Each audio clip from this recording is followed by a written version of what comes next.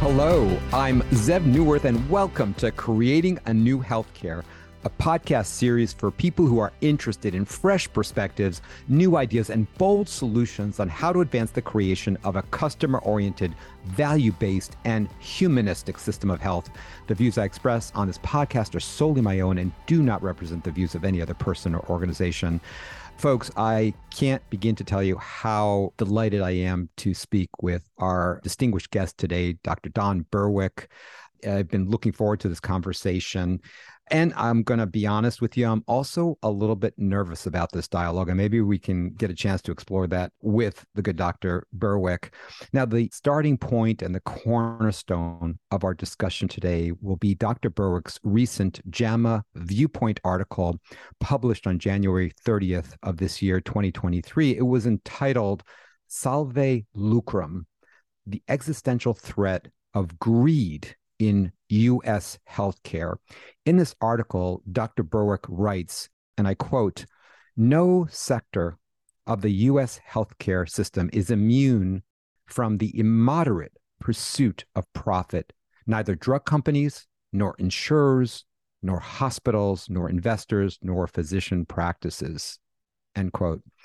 So you might be wondering, what's so bad with the immoderate pursuit of profit in American healthcare? And what exactly does Dr. Berwick mean by the word immoderate? I believe these questions and others will be answered in spades by our distinguished guest. Now, I'm going to have to cut the intro down for Dr. Berwick. It is just, I've got a couple of pages and they barely begin to scratch the surface. Dr. Berwick is the President Emeritus and Senior Fellow at the Institute for Healthcare Improvement, IHI, an organization that he co-founded and led as president and CEO for 18 years. He is, without doubt, one of the world's leading authorities on healthcare quality and improvement. Don has been a member of the Institute of Medicine. In fact, he contributed greatly and really was a leader in the publication of the landmark 2001 IOM report, Crossing the Quality Chasm, as well as another landmark report, To Err is Human. Anyone in quality or safety in healthcare knows how foundational and groundbreaking those bodies of work were, and Don led those. He served as the vice chair of the U.S. Preventive Services Task Force. He's been on the board of the trustees of the American Hospital Association. He has worked for President Clinton on President Clinton's Advisory Commission on Consumer Protection and Quality in the Healthcare Industry. He was appointed in July 2010 by President Obama to the position of Administrator of the Centers for Medicare and Medicaid Services, which he held until December of 2011. He's been appointed in 2005 an honorary Knight Commander of the British Empire. So he's been knighted by Queen Elizabeth II, a great story that I've heard him talk about. It is the highest honor awarded by the UK to non-British subjects, and that was in recognition for his work with the National Health Service in Britain. He's authored and co-authored over 160 scientific articles. He's a pediatrician by background, served at the Harvard Medical School, the Harvard School of Public Health, Boston Children's, Mass General, and the Brigham and Women's Hospital. Again, I could go on and on. I just want to say, on a slightly more personal note, I've had the privilege of listening to, learning from Dr. Berwick for nearly 2 decades now. He is one of the most insightful and inspiring leaders I have ever encountered inside of healthcare and out of healthcare. Dr. Berwick's integrity, his vulnerability, his courage in speaking the truth are profound, and what I believe we need to see much more of in American healthcare and in American leadership. And I think that's really foundational to the conversation we're having today. So Don, again, I cut this short purposely, but just want to welcome you again. How are you this morning? I'm fine, Zev. Thanks for that extraordinarily generous introduction, and back at you. Your contributions through this podcast and your leadership in the country make it even more of a pleasure to join you. So thanks for having me. Oh, thank you. Thank you. Don, before we jump into the topic at hand, I know that you are actually, in fact, launching your own podcast, and I'd like to give you a moment just to share that with the listeners. Well, thanks so much, Sid. We're trying to take a leaf from your page. We won't be able to meet your standards, but I think you are among the leaders in the country in showing the value of this kind of medium. Yes, my colleague, Kedar Mate, Dr. Mate, is the current CEO of the Institute for Healthcare Improvement, and I are now already recording programs for a podcast series that will be called Turn on the Lights.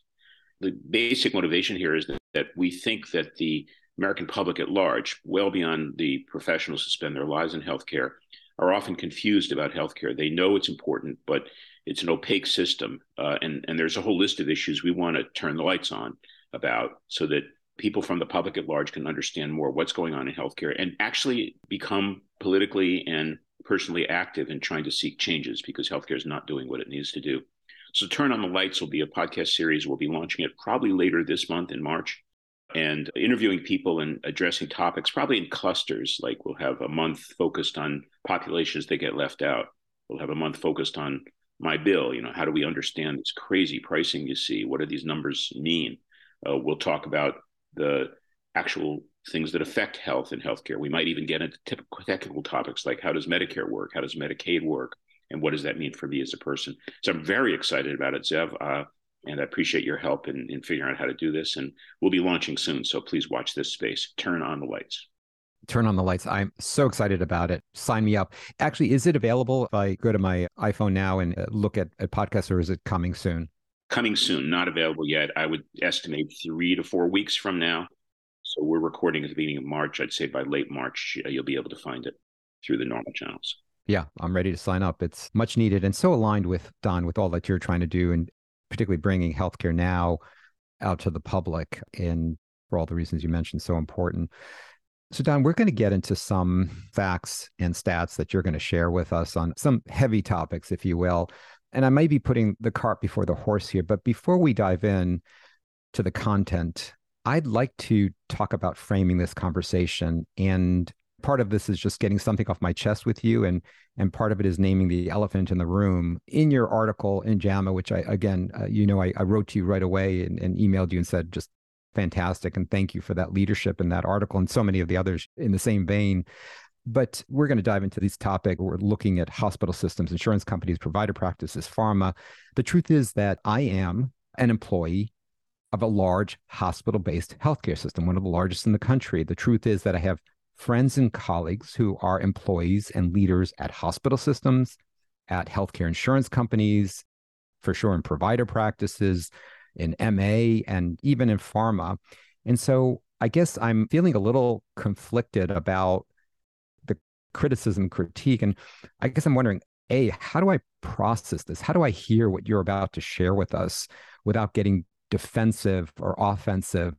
I mean, you're a master, Don. I mean, I've heard you speak for years now, and there is no one in healthcare who has the narrative prowess that you have, and being able to take complex situations and use metaphor and allegory and really simplify them and tell an incredibly truthful story and also a hopeful and future-facing story. So it's this notion of people may not remember everything you said, but they'll remember how you made them feel. How should we be feeling about and thinking about what you shared in the article and what we're going to be talking about today? And so I know there's a couple of different questions there, but I thought it would be helpful. And it might be that I edit this out of the podcast, but for me, it was really important to ask you that question up front. Well, I'm glad you're asking, Zev, and I understand, I think, what you're asking. Let me take a run at it. First, let me lower expectations. I think I see a serious problem. I call it existential, and I feel very, very worried about where especially American healthcare is headed right now with respect to the issues we're going to be talking about and that I raised in the article. So I don't want to mute my level of concern. It could not be higher. But I think people are good. And in healthcare, most of the people engaged, whether they are physicians or nurses or receptionists or managers or executives or board members, I think they generally do want to do good for people and for the world. I don't doubt that for a minute about you, Zev, for sure. We're here to be healers, and we get this lucky opportunity to be part of a massive enterprise with technical wizardry to actually help health grow and occur and to relieve suffering. I have very little doubt in the good hearts of almost everybody as individuals, but individuals act in context. And what I'm saying is the context that we now have found ourselves in, we can talk about why, has shifted the focus from people to money. And every single sector, just as you quoted my article, is now being dominated by theories of action, behaviors, goals that have left the patient out of the picture and are failing to meet the greater social needs in this country to make sure that resources go where the resources do the most. Instead, profiteering, storing money away, getting the most you can has become, I would say, the dominant behavior, the dominant agenda of too many organizations in the country. I think it harms you. I think that if you are able, as the executive and clinical leader you are, to be in a context which nurtures your own commitment to your purpose in life, you're better off. You're happier. You feel more fulfilled. And so one of the biggest costs of this shift of focus is the loss of connection to the meaning in your life and your work. Now, I don't want to go so far as to say that's true of you. I don't know, but I'm hearing in response to that article, my inbox is jammed, 100 emails so far from doctors and nurses and managers and people in insurance companies really crying out, saying, yes, it isn't right. I find myself in a situation in which I don't get to be the person I want to be. The language that's accumulated, as I'm sure you know, in part is about moral injury referring to when a person finds himself or herself in a situation where they can't engage in the deeds that add meaning to their life. In fact, in some cases, they even have to do the opposite. And that's exactly what we're doing right now to doctors and nurses, for example, throughout this country. So I'm not naive about this. There are definitely people out here that don't fit the description I have in mind, but I have infinite trust in the goodwill and spirit of the people trying to help patients. But I think they're being blocked right now. Mm-hmm. Boy, oh boy, so many thoughts. Thank you. So first of all, I just want to share a really brief story. I was in a board meeting last night, was it? And one of the doctors, we were talking about the costs of care and trying to appropriately reduce the cost of care through reducing unnecessary utilization. And one of the doctors said, listen, I know that having insurance for us doctors on a call on this board and administrative leaders, for us, yes, we have insurance and it's relatively easy for us to pay for it. But he said, let me just tell you something. My front office staff, they work in the same organization we all work in.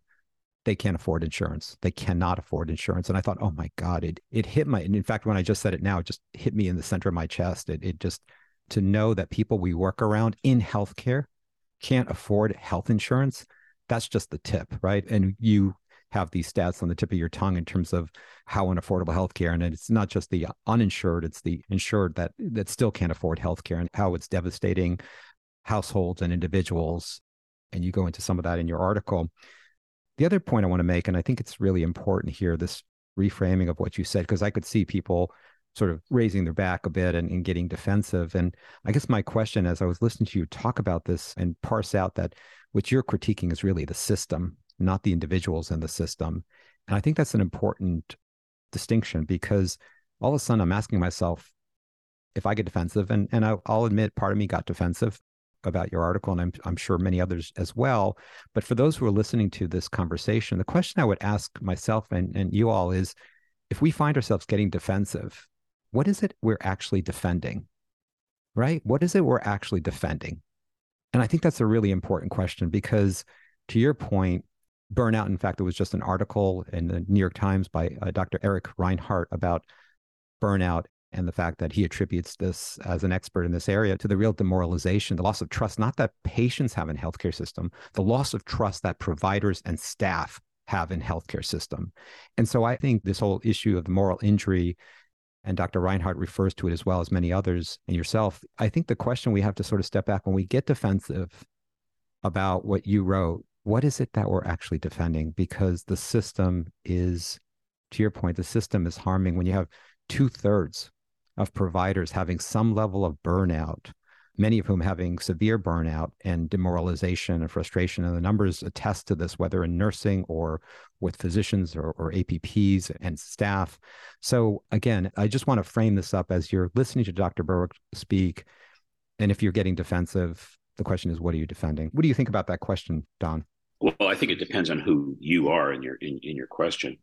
I think that most people are good and they go to work wanting to feel good about what they do. And when a critic shows up, like I am saying, this is broken, it would, the natural first reaction is, but I'm good. I'm a good person. I'm trying to do my best. Why are you accusing me? Why are you pointing a finger at me? as you said, Zev, I'm not pointing a finger mostly at individuals at all. I'm saying you are trapped in a system which is making you act in ways you don't want to act. But still, this disjunction between saying there's a problem and knowing how good your heart is, and I don't mean to sound naive about it, of course, people feel defensive and misunderstood, and we have to work that through. Mm-hmm. Sometimes it is economic self-interest. Certainly, for example, in the insurance industry, which is one of the biggest culprits here, we are seeing profit margins that are astoundingly large, and people are getting extremely wealthy on what I think are misbehaviors, not illegal behaviors, but wrong behaviors. And they like those incomes. Their stockholders do, their shareholders do. For them, success, when they look at their boards, are being able to show high returns. And so they get defensive because they're doing their jobs. They're doing exactly what they're supposed to do, which is make as much money as they can. And then when the lights get turned on that and say, wait a minute, you're doing it by putting your hand in a cookie jar and other people need that money, yes, they will defend their current self-interest. Part of it, I think, comes from helplessness, and I feel that too, Zev. I know this is a problem. I can see it, but it's an enormous problem. It may go so deeply as to question the whole idea of profit in healthcare. We may have this thing built wrong, and that's not something any individual can change. And so that the sense of helplessness, looking at a problem so big that you as a person, individual, can't do anything about it, you feel helpless. And when people feel helpless, they get defensive. So my hope is that by speaking out and having others speak out, we can begin to create a sense of agency where we say we can change this, and we will, but we're quite a ways from that. Mm-hmm. So I don't think there's one simple answer to your question, and the defensiveness is completely understandable, but it's not an excuse for not fixing it. Yeah. Well, let's circle back to this issue of what we can do, and I thank you for setting it up that way, the way you did. Let's jump into some of what you wrote about in the JAMA article that was just published this January when you talk about greed. And you mentioned insurance companies. And so you looked at insurance companies and shed a bit of light on that, this immoderate pursuit of profit. You tackled pharma. You looked at hospital systems in terms of 340B drug pricing, hospital-based fees, consolidations, executive pay. Then you went to MA providers and particularly looked at Oak Street Health. So if you can maybe start with insurance and then move to pharma and hospital systems and the providers, I think just giving a little bit of a taste of what you're talking about, I'd love to sort of dive into that with you. Sure, Zev. So starting with insurers, the particular focus I have right now is on that part of Medicare, which is called Medicare Advantage. And as most of the people listening know, back 30 years or so ago, as the good, what I'll call the good part of managed care was beginning to show what it could do in American healthcare, really terrific organizations like Group Health Cooperative in Puget Sound and the Harvard Community Health Plan where I worked and Kaiser Permanente, they were showing that you could actually deliver better care at lower cost if you could actually manage the care and were able to do it through a prepaid environment. Nonprofit organizations, patient-centered, trying to use the money as best they could and with high flexibility. So people in Washington got interested and thought that if it was possible in Medicare to offer people a chance to join health plans instead of having the government be the payer, let the government pay the health plan and the health plan would take over the care of Medicare beneficiaries that wanted to go that way. And that was the predecessor of what is today Medicare Advantage. Today, almost 50% of Medicare beneficiaries choose to have their care managed by a health plan and have the government pay the health plan instead of the government pay the doctor directly. That's Medicare Advantage. The dream of Medicare Advantage of better care at lower cost was temporarily began, but within a few years, the whole system was captured by the insurance companies, the health plans, who figured out more and more ways to keep the money that the government was giving them. And the biggest game of all became the coding game. And I don't know how much in the weeds you want to get in the podcast, but it works something like this. If you're a health plan and I'm Medicare, I'm going to pay you a certain amount of money to take care of Don Berwick for the year. We have to figure out how much money that should be for Don Berwick. And that needs to be adjusted by my health condition. If I have cancer or heart disease or congestive heart failure, I need to get paid more, or otherwise I won't try to enroll Don Berwick. So there has to be a severity adjustment for the payment to these Medicare Advantage plans. That's done currently by a coding system in which basically any diagnoses in my record are assembled under something called hierarchical condition categories, HCC codes, and there are about 70 or 80 of them. And then depending on which codes apply to me, Medicare will pay more. So if we say an average Medicare beneficiary who's well, we'll call that 1.0, that's how much money we'll pay. If I have diabetes, it goes maybe to 1.3, or if I have cancer, maybe to 1.6. So if a health plan can store more codes in my record one way or another, it'll get paid a lot more. So far, so good. I mean, that's probably how we want to adjust. But under the coding system, it's possible to put codes in my record that have nothing to do with my care. Screen for conditions that will never be treated, but put the code in my record. Examples would include, for example, carotid artery screening. Carotid artery screening is not recommended by the U.S. Preventive Services Task Force. And yet there are health plans that actually pay doctors to screen carotid arteries of everybody they can find.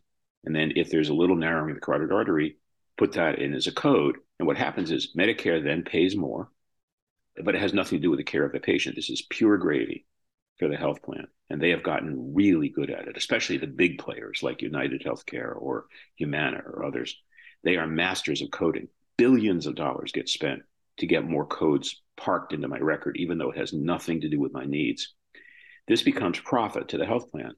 They don't have to spend the money on care. They just keep the money that CMS has paid. And this is the part of the big Medicare Advantage coding game. The profits are phenomenal. Look at the stock values and the profits being reported. United Health, I think, over $20 billion of profit in 2022. In fact, these are the largest sources of profits for insurance companies in the country, I believe. Every time an attempt has been made to make the coding system fairer, the health plans and their colleagues have come out of the woodwork, gone to Capitol Hill, fought like the Dickens to preserve their profit. That's profiteering. That's not about the needs of patients. That's just about get me more money. The health plans will claim that their care is better, but that's very squirrely, very hard to pin down. They are very opaque. They won't share data that would allow us to compare them, and their finances speak for themselves. That's what I call immoderate profit. This is not illegal, by the way. They're using the coding system that the government has established, but the coding system is wrong. CMS this year has right now, as we talk, Zev, out an advance notice of proposed changes in coding to shut down some of these games. And I have never seen more lobbying come out of the woodwork than I have in the past month or two. Capitol Hill is flooded with representatives from insurance companies telling Congress people not to allow CMS to make these changes. The changes, by the way, are not so massive. They're just a beginning. Mm-hmm. There was a Super Bowl commercial that cost $3.5 million by Medicare Advantage plans in the Super Bowl, touting the advantages of Medicare Advantage. This is what I call profiteering. And that money comes from somewhere, and it's a massive amount of money. Rick Cronick, a colleague, researcher, has estimated that in the next 8 years, this game, this coding game, is going to cost our country $600 billion more than traditional Medicare would. And that's money denied to food security and housing and infrastructure development and workers. 90 billion of that is going to come right out of the pockets of Medicare beneficiaries in copays. So it's an example of immoderacy, and the political pressure not to do something is enormous. I hope that CMS is able to maintain the courage and the political support to make these beginning changes to start to unravel this. But that's one example of excessive greed. Back to your point about individuals, if I worked for an insurance company or were CEO of one, I probably feel pretty insulted by all of this. But I think I'm describing the behaviors that are there, and every email I'm getting says, yep, you're right. This is what's going on. Yeah, it's interesting. I heard also that, like exactly what you said, CMS has given notice that diabetes and depression were going to be taken out of the HCC codes, and obviously incredibly prevalent depression and diabetes in the Medicare population, the over 65 population. So taking out the appropriate coding or HCC has a lot of folks worried. Well, that's the kind of misinformation that the Medicare Advantage plans are purveying. No, they're not taking away the diabetes code. They're consolidating diabetes coding to reduce the amount of gaming within diabetes. For example, in diabetes coding, there's complex and non-complicated diabetes. For health plans, some of their coding, 90% of all of their diabetics is complex. That's gaming, because that can't be true. Another example is around peripheral vascular disease. United Healthcare is alleged to be sending nurses into people's homes to screen with a machine for peripheral vascular, for arterial narrowing or atherosclerosis, hardening of the arteries in the legs. For almost all patients, that has no implications whatsoever for treatment. It has nothing to do with treatment. In the traditional Medicare population, 14% of that population has peripheral vascular disease coded because there's no incentive to upcode. In the United population, apparently, it's 49%. Half of all the population is being coded with this condition that doesn't need treatment, but it increases annual payment by Medicare for about $3,000 a year, I think it is, for health plan. That's games. Yeah. And CMS is proposing now to close down the most abused codes, but they're not going to take away diabetes code. That you can't do that.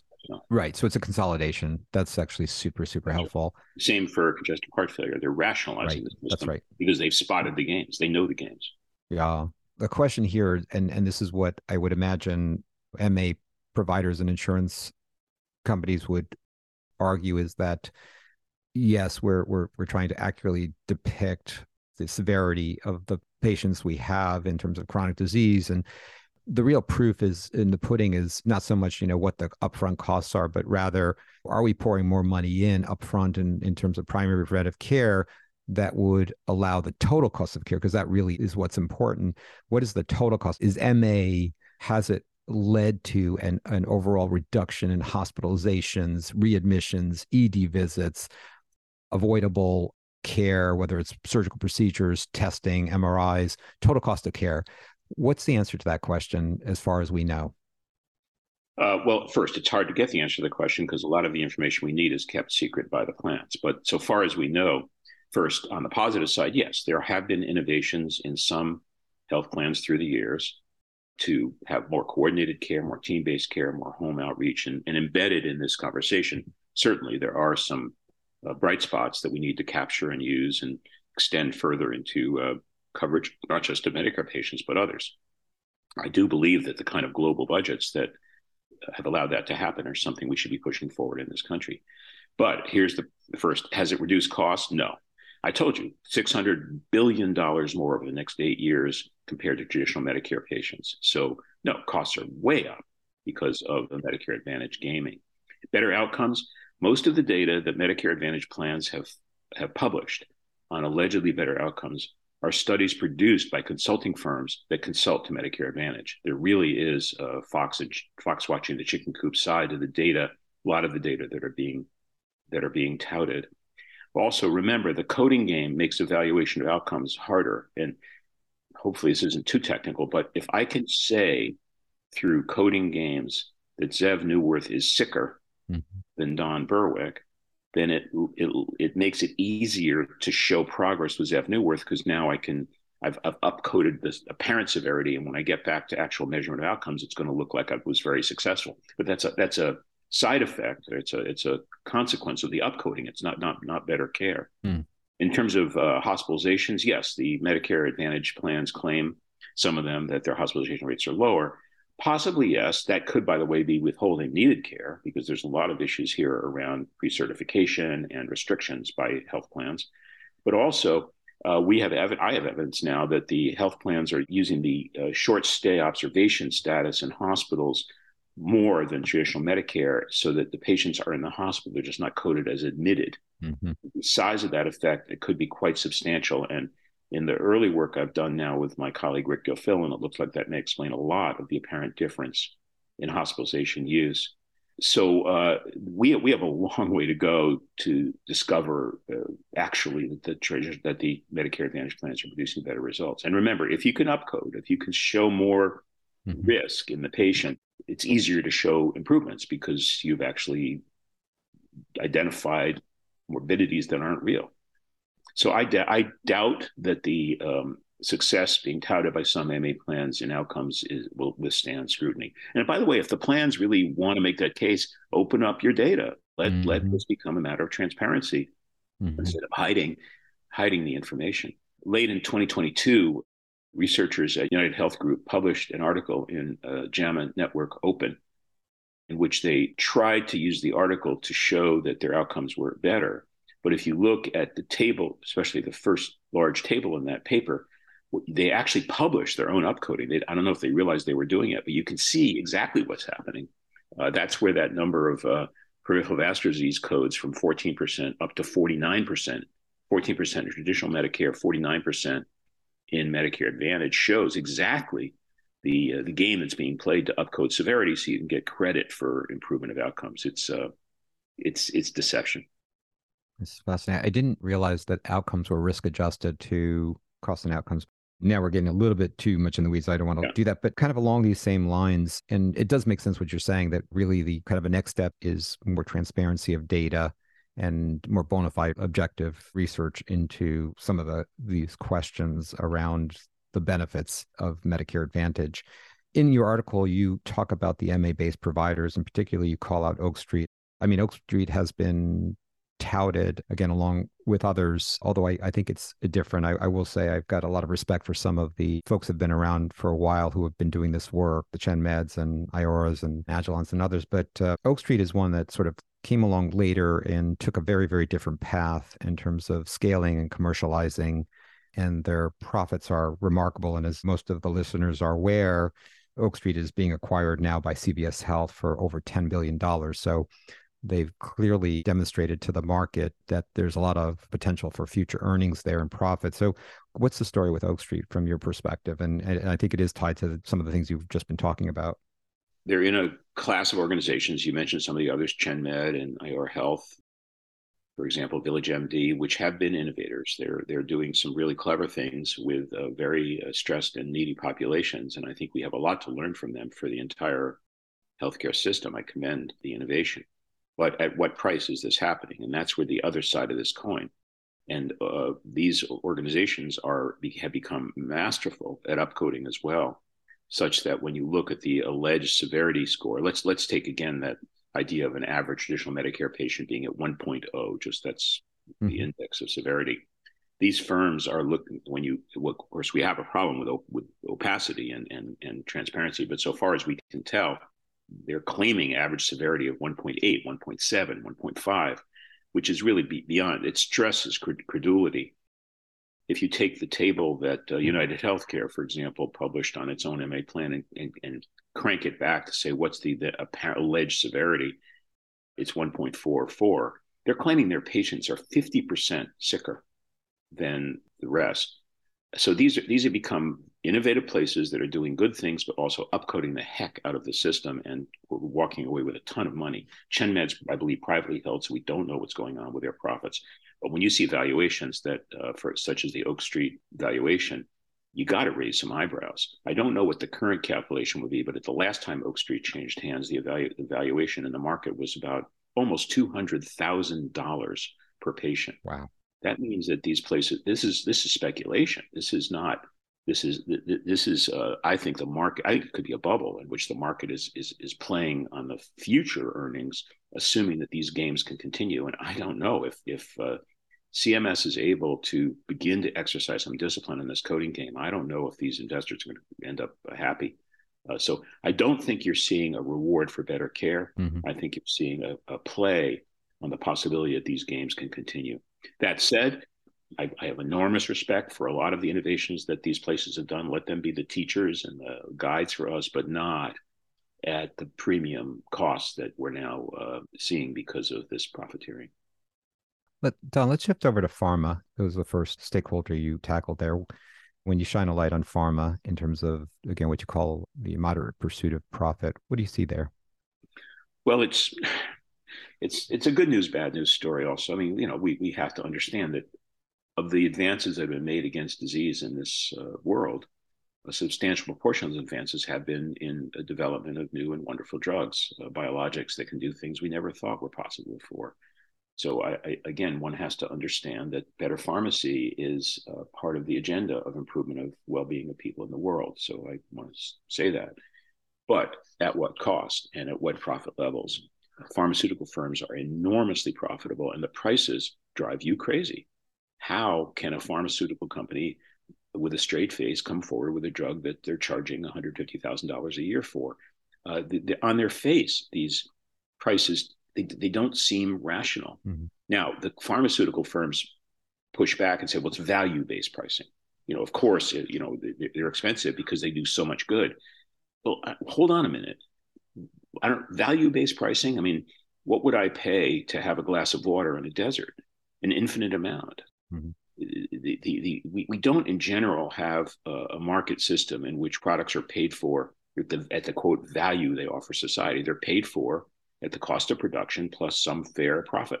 That's far from what these drug companies are doing with their so-called value pricing. It's extortionate pricing. That's true for some of the more advanced drugs that appear. And I sense no discipline, none, on the part of the pharmaceutical firms to actually understand that the money they're taking is coming from people that can't afford things, and from governments that need money for other purposes. So I think it's another form of exploitation. And it's not done for the public good. It's done for the benefit of investors and owners and profits. And it costs heavily. 110 million Americans today are in medical debt. It's the largest cause of bankruptcy in the country, medical debt.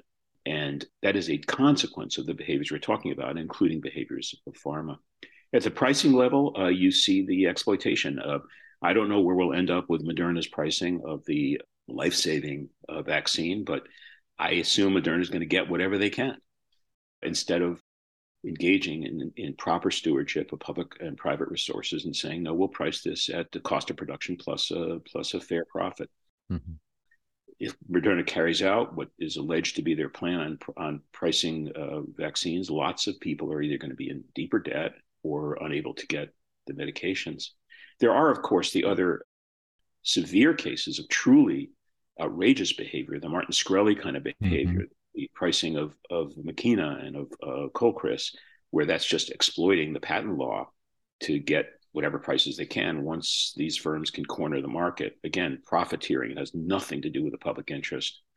So I don't think the drug companies with respect to prices are behaving in a way that we need them to. And a lot of the innovation that they claim is being supported by these excessive profits, I think under scrutiny, that's just not true. First, they're often innovating in ways that they're just preserving patents. They're not actually innovating in ways that will improve outcomes. And we have research now by Aaron Kesselheim and others that suggests that no, it's not the case that the high profits support high innovation, that logic doesn't bear up under scrutiny. So I wish the pharmaceutical industry would exercise more discipline, would hold itself accountable. And when there's truly outrageous behaviors, like with EpiPens and such, that it says, no, you can't, you may not do that in this industry. We're going to police ourselves. And they've shown no sense of doing that.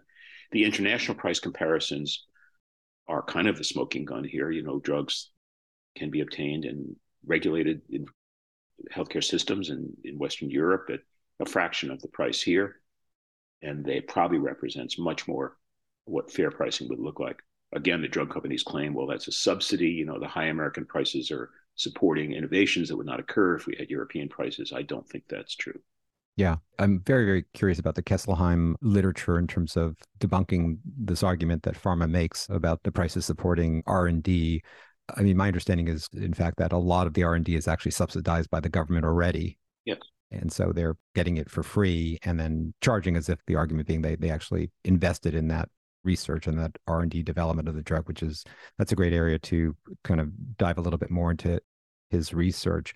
Obviously, this point was made nationally public by President Biden recently in his State of the Union, and talked about the cost of insulin, and 30 million or more Americans with diabetes, over 7 million on insulin. He made the point, Best and Banting developed insulin in the 1920s, gave it away, literally said, I'm not going to put my name on it and patent it. It's for the public good. They sold it to the University of Toronto for literally $1. But now if you have diabetes and you need just a little jar of it, which costs $10 to produce and to distribute, is being sold for $250 to $350 a vial. And so just unconscionable, especially some of the stats you shared that, we're talking about over 40% of adults have to forego medications and treatment because they simply can't afford it. So this is not a minor problem. This is a major problem. So really glad you pointed it out. I agree. I think if these pharmaceutical company behaviors persist, they're begging for price controls. There will be no other option. Mm-hmm. And they have the political power to block that now, but over time, I hope we're going to have a public that's exercised enough to say, no, this has got to stop, and government will have to take the heavier role. Yeah. Turning last to the issue of hospital systems. And again, I think your foundational point of, and I think this is important to emphasize again, that it's possible to both be incredibly grateful and aware of the benefits that each of these stakeholders bring to healthcare and to the public good and to health and hospitals in particular. Just, we could go on and on lauding the benefits of hospital systems. But at the same time, you can appreciate that, recognize that, laud that, support that, and also at the same time shine a light on some of these issues you're raising, which is really undermining, subverting the public good and harming individuals in very, very concrete ways, as you've already pointed out. So let's turn finally to hospitals and a few words about when you shone a light on hospital systems, what turns up? Again, good news, bad news. I think we have to acknowledge that how important hospitals are in our ecosystem and how much good they do, and how good it feels probably to work in a hospital that's doing good work. So obviously it's a crucial part of our structure, but over time, the behaviors of hospitals, partly because of the influence of this profiteering by others, have migrated more and more toward financial management. They say no margin, no mission. I kind of hate that term. I mean, it's all about mission, and margin is a problem to solve, but not the dominant goal. And yet we are seeing in both the for-profit and not-for-profit hospital systems more and more focus on finance. That's what I'm hearing from physicians and nurses who are writing to me in response to this article, which is the only conversations occurring here now are about money. We can't get a hearing about patient needs. Now, it's very hard to run a hospital today. I absolutely know that. The staffing shortages are massive. Pandemic preparedness is still not in hand. We have to be working hard on social determinants of health. And so it's a really hard job. But the patient has to come first here. And I think what we're seeing is hospitals behaving in a way that emphasizes income, revenue, top line growth, and profit, and massive capital investments over the needs of patients and staff. An interesting report appeared in the Journal of General Internal Medicine by two Harvard medical students of mine and Mike McWilliams, showing that for 15 large hospital centers, academic hospital centers, if you looked at their board of trustees, only 15% of the board members were people that had anything to do with patient care. The board leadership in those centers were real estate investors and joint venture and venture capitalists and financiers, people who really don't have any particular expertise in the delivery of healthcare. And so you're seeing almost at the governance level conversations which don't keep patients in mind as the primary issue and do not regard cost containment as part of their duty. They get all the money they can. These behaviors are both in the for-profit and not-for-profit side. You mentioned in the introduction the 340B program. That was a program introduced to reduce drug costs for people with low income. Hospitals have exploited 340B, and even hospitals now that are not serving low-income populations at all have found a way to benefit from that government subsidy program. Hospital prices are opaque. They're through the ceiling and are rising much faster than inflation. And here we also see the problem of market consolidation. The strategy in many, many markets, especially urban markets, has been to consolidate hospitals, increasing their leverage in negotiation and essentially engaging in near monopolistic behaviors with respect to pricing, in which there's no longer a relationship between prices and actual costs of production. And if you look at hospital bills, which I did in partial preparation of this article, you see nonsense. I saw a hospital bill from a New York major medical center in New York in which a mother got her three children immunized against yellow fever because they were going to travel to South America, and ended up with a bill which I saw in which the cost of yellow fever vaccine by this hospital charge was $2,444. Now, something about the way we set things up allowed that number to appear on a bill. I'm sure that's not in the end exactly what she paid. This is crazy. And hospitals will drive prices up as high as they possibly can in order to preserve their margins. We need a different way to think here.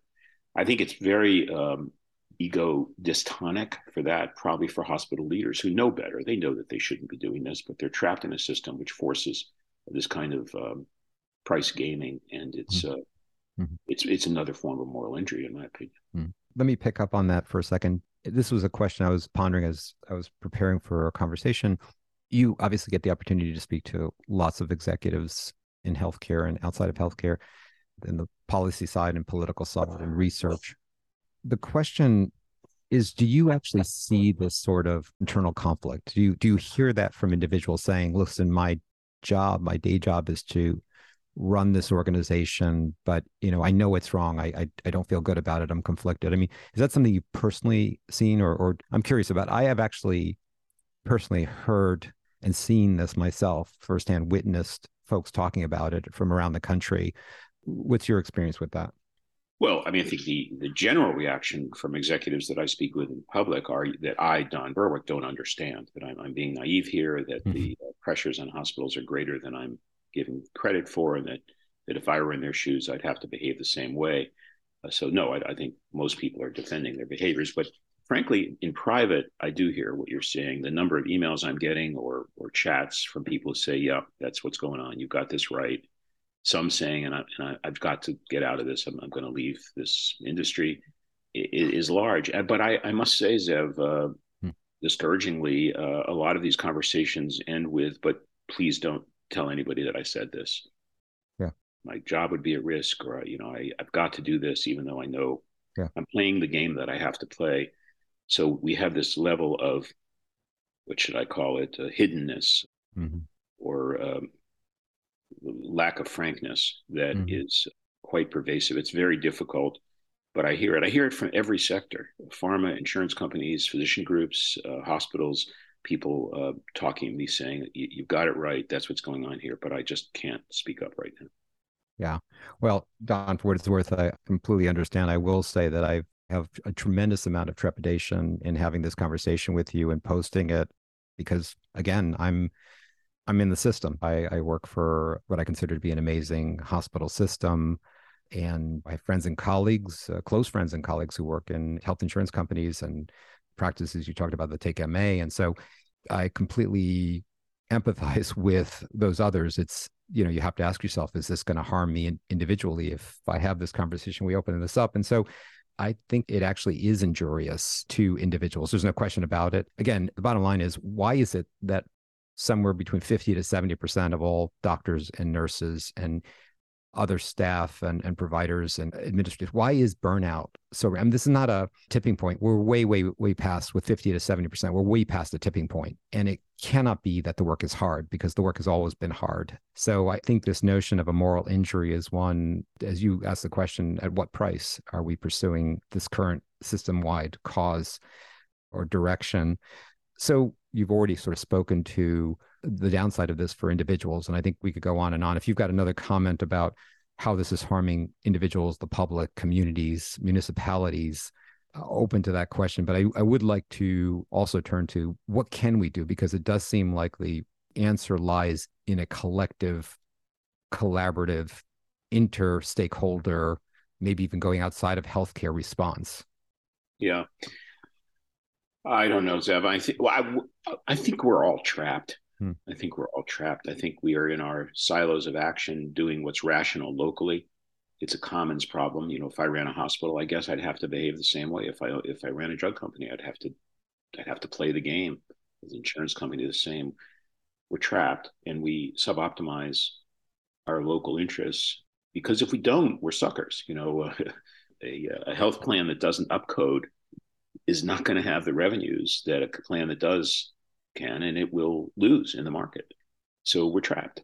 So good people end up doing things that they wish they didn't have to do. A doctor speaks with me, a doctor whose practice was acquired actually by a health plan, sends me a note saying, I can no longer give the care that I really want to give. I'm no longer the doctor I wanted to be.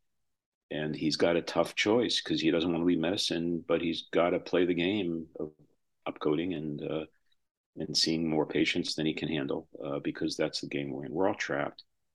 So and the harm to patients is immense. We talked about medical debt, which exceeds medical debt in any other country by a long shot. It is extremely painful for families. We talk about people not being able to get the care of the drugs they need. We talk about people who have to worry about becoming bankrupt and their security. We talk about people who see executives get paid numbers that they can't even imagine. They can't fit the numbers into their heads. They're so big. While they work just as hard for a fraction of that, they see their salaries being pulled into healthcare premiums rather than sending their kids to college or buying things they want. We're trapped. I don't know what to do, but I think that maybe we do need to elevate this conversation with risk. I have come to believe maybe we got this thing set up really wrong, that health and healthcare are important social goods. We all depend on it. We all need it. It's like clean air, not like automobiles. A market for automobiles makes sense to me. A market for consumer goods makes sense to me, but not a market for clean air and not a market for health. And we've used market theory, profit theory, capitalist theory, where it shouldn't apply. And I know the outrage that could provoke among your listeners and others, but I think maybe we have to raise some very big questions here about what the social enterprise of healthcare ought to be. And I think it should be one in which we assure each other that we will take care of each other, and we do not rely on markets and market forces and profit as the engine for achieving that. There are problems with that. I ran Medicare and Medicaid, the government form of production. It has its problems, political pressures, bureaucracies, opacity. But boy, I'll tell you, it's better to go to work every day, getting paid a moderate and fair salary to take care of the well-being of 110 million people was such a privilege. And profit did not enter my mind for a single day. It was all about how we're going to do better with what we have for the people we serve. So could we ever in this country elevate the conversation to the basic question, should healthcare be treated as a public good rather than as a market opportunity? I think that's something we really should be talking about. That's incredibly thoughtful and balanced. What can individuals do? You're launching a podcast to speak to the public, and I assume underneath that, part of the goal is to, yes, create awareness and inform, but also potentially to catalyze action amongst the public, both within healthcare and out of healthcare. Is there a step? I'm a physician listening to this. I'm an administrator. I'm an executive. I'm a nurse. Is there a next step? Is there something moving beyond this sort of awareness? And I think awareness itself is being armed with these facts is critically important. Asking the questions. I don't understand how anyone could argue with that. So pulling back some of the opacity, what would you say to listeners who are out there and wondering and scratching their heads and grateful for the conversation and the shining the light, but also wondering about what they can do if there's something they could begin to do? I don't know an answer that I feel totally comfortable with, Zev. In the article and in my further thinking, some things I thought about is the first is its voice. It's like every doctor, every nurse, every person who cares about healthcare will find themselves in rooms in which they can have this conversation, and there can be a buzz, a kind of growing sense that this is wrong and that it needs to stop. And I think we could. It's easy to underestimate how powerful the voice of clinicians can be in changing minds. I think we all find ourselves in relationship to our guilds, the American Medical Association, whatever specialty society you're in, whatever hospital association you're part of. And I think we need to hold our guilds accountable. This is a problem, and we need to shift thinking towards stewardship and away from self-interest. I know that's naive, but sometimes you got to say the truth. And in this case, why don't we all stop fighting for more money for ourselves and start fighting for a just healthcare system and see if we could move guild leadership in that direction? Voting matters. I am clearly raising issues that have a political, if not partisan, side to that. We need members of Congress and people in our executive branch in both states and the federal government who regard healthcare as a human right and are going to go to the mat to assure that it is assured for people, and are going to have the guts to put constraints in on the profiteering behaviors, much more guts than we've seen so far. Right now, I don't know when this podcast will broadcast, but we have CMS trying with its advance notice on Medicare Advantage payments, for example, open for public comment, saying, should we go in this direction? I wish every single listener to this podcast, if the comment period's still open, or even if it's not, I should send a letter into Congress and to CMS saying we support CMS in its attempt to rein in the coding game. So that's political activism.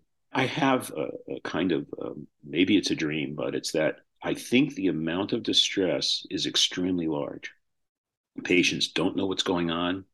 They're threatened economically. They feel insecure. Hospital leaders find themselves in the moral bind that you and I just talked about. Mm-hmm. I think even pharma executives and leaders in insurance companies may be at night when they drive home might be wondering, is this really what I meant to do with my life? And certainly they have employees who are asking that question. Is there enough collective distress that if a way could be found for us to connect to each other, us distressed, connect to each other and say, game over, we've got to do this again and differently with different set of assumptions, that could be a massive political force. I'm not an expert on mobilization of that type, but I sure I'm going to do whatever I can to get people who are distressed but don't know each other to come to know each other so we can feel a sense of agency and collective action. That's a real long shot, chances, 2% chance of success, but the problem's so big we ought to try. Yeah, super, super helpful, all those comments, recommendations, and I think doable and inspiring. So Don, I know I've kept you for a bit longer than anticipated, but could continue with you. And I'll say, again, I opened up this conversation by saying I did have some anxiety, nervousness, trepidation about having this conversation. Well, maybe not so much having it, but as posting it. And it's interesting. I was listening to someone talk about courage recently, and they were trying to define what courage was. And I don't think they did, but in my mind, I started to sort of come to this sense that courage is when your sense of purpose becomes greater than your fear and pain. And I think that's what you were just speaking to. That tipping point is, when is your sense of purpose going to be greater than these fears and concerns we have, and including very, very personal, very real in terms of salaries and that sort of thing. And so this gets very, very concrete, very, very personal, very quickly. It does. It really does. Right? Doesn't it? Yeah. I love the quote. I think, is it C.S. Lewis said that courage is not just a virtue, it's the form of all virtues at the testing point. And I think healthcare is at a testing point, and I think we stand to lose something very big unless we recruit the kind of energies we're talking about. To listeners, two requests, three. Mm-hmm. One is find my podcast, turn on the lights when it finally is launched.